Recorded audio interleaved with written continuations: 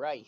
Hello, my name is Lenny Angelo, participating in the Art Sound Off Challenge, which is 30 days of audio journaling, inspired and created by the Lean Into Art podcast, Art Sound Off. Day 7? Yes.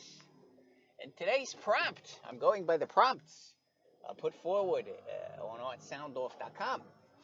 Day prompt, day 7 prompt, excuse me, is beginning. Oh, and this topic, man, I love beginning. And here's a funny thing, which sounds like a setup for a joke, and it is not. I'm being serious.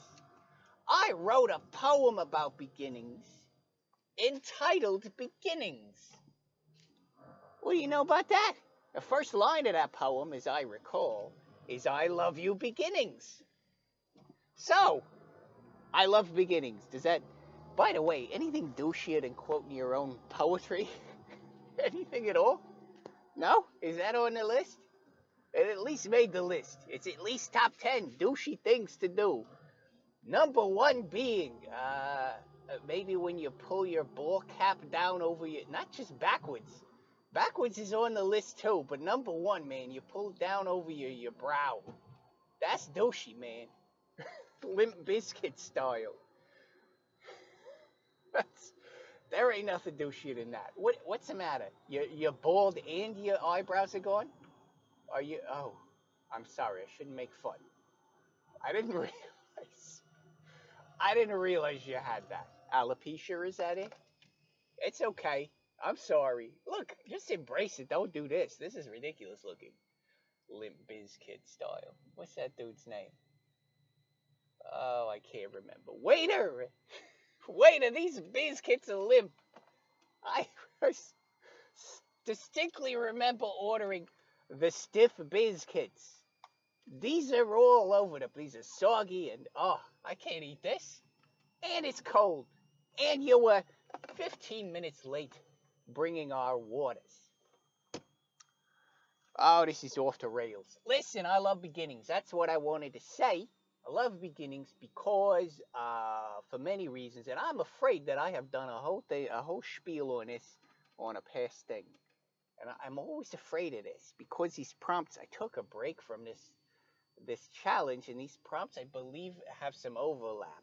And I'm a little afraid that I already did this whole thing. You know, when you get old, it's funny. Maybe not. Maybe it had nothing to do with age. Maybe it's just your brain. But I am finding as I get old, and as I interact with my parents more as they get old, our conversation's exactly the same every time. I'm not kidding. I'm being completely serious this time. But the conversation is completely the same every time. I have to, and they don't have any mental disabilities or degenerative diseases. Okay, just to be clear on that, I'm not making fun of their situation, but I believe this is a natural evolution of the brain, which is like I don't know, it's like all paths lead to certain topics. That's what it's like talking to my parents. I get them on the horn, or when I'm visiting at Christmas or whatever, get them there, and it's like, Mom, Dad, I wanted to tell you about these new things that happened to me. And eventually we're talking about how to in the 50s, that was the last great era in the United States. Eventually, that all topics lead to that. All roads lead to this one particular street. And on that street are beautifully manicured lawns and small little cracker box houses, and Leave It to Beaver and Wally are walking down the street with a stick, poking things with a stick. That's where all roads lead. Well, in my brain, unfortunately, all roads lead to these topics that I've been hashing through, and one of them being beginnings. So I'm a little afraid that I always talk about this. All right, end of episode. I'm just kidding. I love beginnings for a reason. And the reason is because of something I'm still struggling with in my life, especially now that I'm back in school. And it's something as a teacher, by the way, I've been teaching. As a teacher, I notice in students, it's the same, and it's the same disease. We've all got it. It's a disorder of sorts. It's a, they call it the creative disorder. And if you don't have this, count your blessings, because it is a little bit debilitating. And that is the inability to see things through to the end. And I have that. And here's why. Because I love beginnings so much. Beginnings are well, that's the way that I get sucked into something, is like all the raw potential there that's out in the open. Oh, it's like not like the conversation that leads to my to how the 1950s was the last great era. By the way, those of you nostalgic for the 1950s, I have a feeling you were little kids, like 7 or 8 years old. Yet you don't get to say, as an 8-year-old, that this is the greatest era in our history. That's not really up to you. You're 8 years old. Of course, it's the greatest era. You're out playing stickball until your ma calls you in for dinner, and everybody's dinner had a chocolate cake at the end, according to according to the movies that I've seen and the episodes of Beaver that I've watched. Man, I love Leave It to Beaver. I'll tell you what. That is my favorite old show. You can keep Your Father Knows Best and your Dobie Gillis, which is a pretty good one. You could keep those. Your Real McCoys and your the Courtship of Eddie's Father and your Mr. Eds. You can keep all of them. I'm keeping Leave It to Beaver close to the chest because I love that thing so much. Leave It to Beaver, man. Gee whiz, Wally. What do you suppose we should do about this or that? Well, we can't tell Mom and Dad. They'll kill us. They always said that too. Wally would always say, Dad's going to kill us. Their dad never raised their hand to either one of those boys. Their dad would be like, I'm disappointed, but I hope you've learned something today, boys. Dad's going to kill us? Really? Let me tell you what killing your children looks like. You go to your dad and you say, Dad, I spilled some paint. Oh, I'm doing a thing from the Breakfast Club now. I wasn't going to say anything that extreme. I'm just saying, Dad would be like, get out there with a scraper, fix that up. See, at the beginning, a perfect segue. In the beginning of this recording, I was not as distracted. So the potential for the thing was amazing. Could have been anything at that point. It could have been the best recording I've ever done in the beginning. It never started out to be the worst. That's why I love beginnings so much. Nothing ever started out to be the worst, It always started out with all of the hope. That's what it is. That's the word that comes up in my poem all the time, is hope. That's what a beginning is. Now, here's the unfortunate thing about my psychology. I have to face, in every project, at least once or twice, a moment of sheer terror, where I'm like, oh my God, look at the crap that I just made. Look at how this is turning out. Now, with a painting, every painting goes through an ugly phase, much like your children will. Never you, of course, but your children. You go through an ugly phase, they're a little awkward, things ain't quite fitting right. They look like a Mr. Potato Head a little bit. That's not their fault. That's part of growing up. And it's the same thing with your artwork, I think, especially painting. I don't know what it is about painting. It's got too many variables. There's the value, there's the color, there's the shapes, there's hard and soft edges. Drawings don't have that. Not as much. Not unless you were doing realistic graphite rendering, which nobody should do. Anyway, drawings are a little bit more manageable, in my opinion. That's just my opinion. When you add color and all that, it changes things, of course. But paintings have this materiality to them. There's a quality to them. You're dealing with the brush stroke. You're dealing with the texture sometimes. You're dealing with the intensity of the color. You're dealing with the soft and hard edges of the form. You're dealing with value, which is number one. And balancing value while managing color shifts, that's temperature shifts and hue and saturation shifts. become very, very, very complicated quickly, and the whole one bad move can throw the whole thing off. Ah, now I am repeating myself. I know I did a whole audio journal of years ago because I was working on this painting that went to shit. And it bummed me the hell out because I had one night to work on it and it was in good shape when I started. Beginnings were there.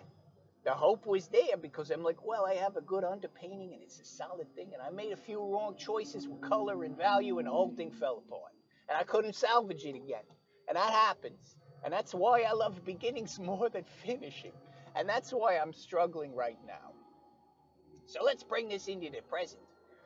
I'm working on a series of paintings that are intended to go into a book for my semester project as a graduate student. I'm accountable to this committee of people and a criticism committee as well of other students, and we meet bi-weekly to discuss our progress. So I have to have progress bi-weekly, which isn't, it doesn't sound like a big deal when you're unemployed and you've got studio space and all that, but I'm balancing all of this.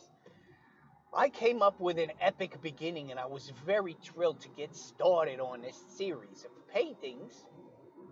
And what quickly happens is I realize that a lot of the undecided factors and the uncertainties of the future of this project are the ones that I'm encountering now. And you don't encounter those in the beginning. And that's the great thing about beginnings, is it's a little bit ignorant. Naive. Is that a better word? I think it's both, to be perfectly honest. There's an intentional naivete to starting something. At least when I do it. When I was a kid, I used to sit and fantasize about things that I would do, projects that I would do. I know I was a weird kid. We had a lot of time driving around in my childhood, sitting in the back of a car trying not to throw up. So sometimes I would fantasize about, and maybe this is where I got this complex, about projects I would do or things I would build or draw or books I would write and all that stuff. I was a pretty creative kid, but I didn't necessarily know how to do any of those things. As an adult, I don't feel much different than that.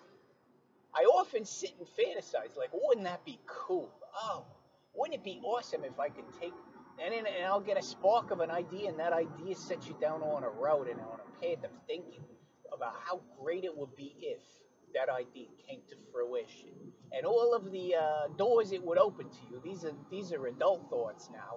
All of the doors that are closed to you now. Think of this project. If this project went well, look at all the doors that would open. Look at this path that would be open to you. Look at that. Suddenly you got a machete and you could cut a path through the thing that was previously overgrown, etc., etc. All of that is a little bit of a shooting yourself in the foot for the future. A little bit. Because sometimes you just need to do the thing you want to do, the project. And sometimes the project shouldn't be so epic that it takes you 10 years. And sometimes there shouldn't be 30 pieces of art between you and a finished project. Sometimes it ought to be one and done. Sometimes you ought to set your sights a little bit lower. And that's a very grown up thought, very mature, that I grapple with. I need my beginnings to be a little more mature. I need my relationship with beginnings to be more mature than in the previous years of my life. Because I'm romance, man. I'm a romantic at heart. If we're talking about beginnings, I'm so romantic. I'm on Tinder and I'm like, how many beginnings can I set up this week? Because I want to love them all. Uh, but honestly, you can't handle all that. I can't handle one Tinder date.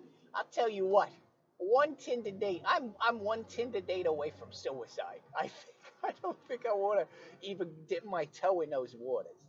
There are piranhas in there. Don't go in there. Oh, jeez. Okay. All right. Hold on. Hold on. Gathering my thoughts again. Um, Yeah, I need to have a more mature relationship with my beginnings so that I know before I get romanced and sucked up into the whirlwind of the whole thing. Did I say whirlwind? I love that. Yeah, it's coined here, whirlwind. That is, I don't know. It describes the zeitgeist going on globally. The global zeitgeist is a whirlwind. Uh,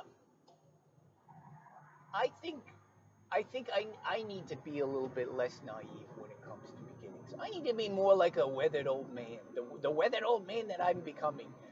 That I can say, well, yes, there is promise in this, but I don't think I should go overboard with, how much I love the idea of all of this, all of what this will be. And that's been my problem with it. I love beginnings because I think of all that it will be or could be. There's a lot of coulds, um, not a lot of planning or realism in the coulds. Not a lot of maybes in my beginnings. It's a lot of, oh yes, for sure, that's happening. So that's not very mature, and it certainly hasn't played out. And for a person to keep repeating the same way of thinking for this many years and then have the same disappointments, I don't think it's. I don't want to be pessimist. That's the problem. So I love the beginnings in here, and I love that I'm still romanced by them. I love that I still am infatuated with the beginnings of things. That's energy that is useful and it gets you going. The problem is it doesn't sustain over time. And like any relationship, there